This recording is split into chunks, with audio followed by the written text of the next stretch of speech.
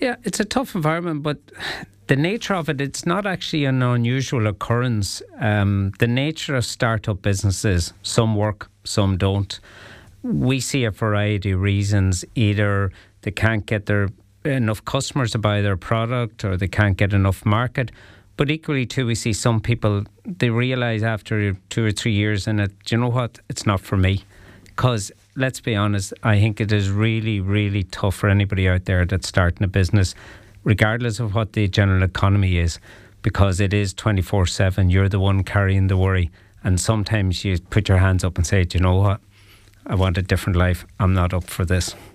Yeah, funny. Some people would assume, clearly incorrectly, that the first year or two would be the most vulnerable period, because you're trying to establish a business, find a niche in the market, gain a customer base, and so on, and get yourself known. But it's actually the couple of years after that where it becomes difficult. Yeah, our experience is the first 12 to 18 months, enthusiasm and passion and that willingness to succeed. You kind of go through a few walls and you say, right, I'm going to stick with it. But then, a bit of realism starts to creep in. And that's where we do a lot of work with businesses, because you got to sit down with them. And, for some of them it's tough, but they got to sit down and work out. The reality is, when you go into business, you're in to make a living for yourself. So you have to make money. And it comes down to that. You got to look and say, listen, is there a market with all my input costs and that? And that is a particular challenge in the current climate. So you've got to make sure that this is adding value to your bottom line. Put it simple, you're putting food on your table. I guess regardless, Padraic, of how long a business is in existence, there are plenty of challenges out there. We always hear about the high energy costs, rental costs, the continued uncertainty caused by inflation. So many hurdles, obstacles, challenges for businesses to deal with. It's no wonder that they're vulnerable, be it the third or fourth year or at any stage.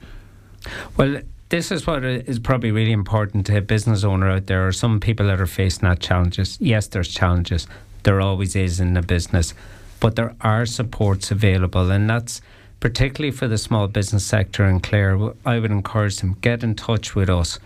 If we can't help you directly with some of our supports, we'll try and signpost you to where you get help. But I particularly want to focus in around what we're seeing at the moment is around the increased costs of doing business. That means a business needs to fundamentally look at other costs in their business. Is there a way they can save costs elsewhere which offset that increase? And we've a couple of supports there to work with people. They're free consultancy reports. We put somebody into the business that looks at that they're not wedded in the business. They're going to be very direct. They're going to look at the cost of that business and identify where potential savings would be made. If you haven't availed of that support, do get in touch with us. I guarantee you it will benefit your business. I mean, trying to save costs in some ways, it can be a difficult balancing act, because you might try and reduce the number of employees you have, or try and cut energy costs by not using as much machinery or whatever it is, depending on your business. But it's a balancing act where you don't want to do it too much, like as in lose too many staff that the business is difficult to run, or lose too much essential equipment. It's very, very difficult for businesses to I suppose work that out. Where can they shave bits off without endangering the whole creation? Yeah, and that's what's important. That's why we put in the consultant, because a consultant is not vested in the business directly, so they can be a little bit dispassionate in making those decisions, or at least guiding the business to make those decisions. But quite often, what we find in small businesses particularly, you're doing everything. Sometimes you don't have the capacity to stand back and think about your overall business. So that's what we try to do with the consultants, is to have that look. It's interesting you see about employees now. We've a very unusual situation. Like, we did our employment survey last week, and what came true in that was a lot of small businesses actually can't get people.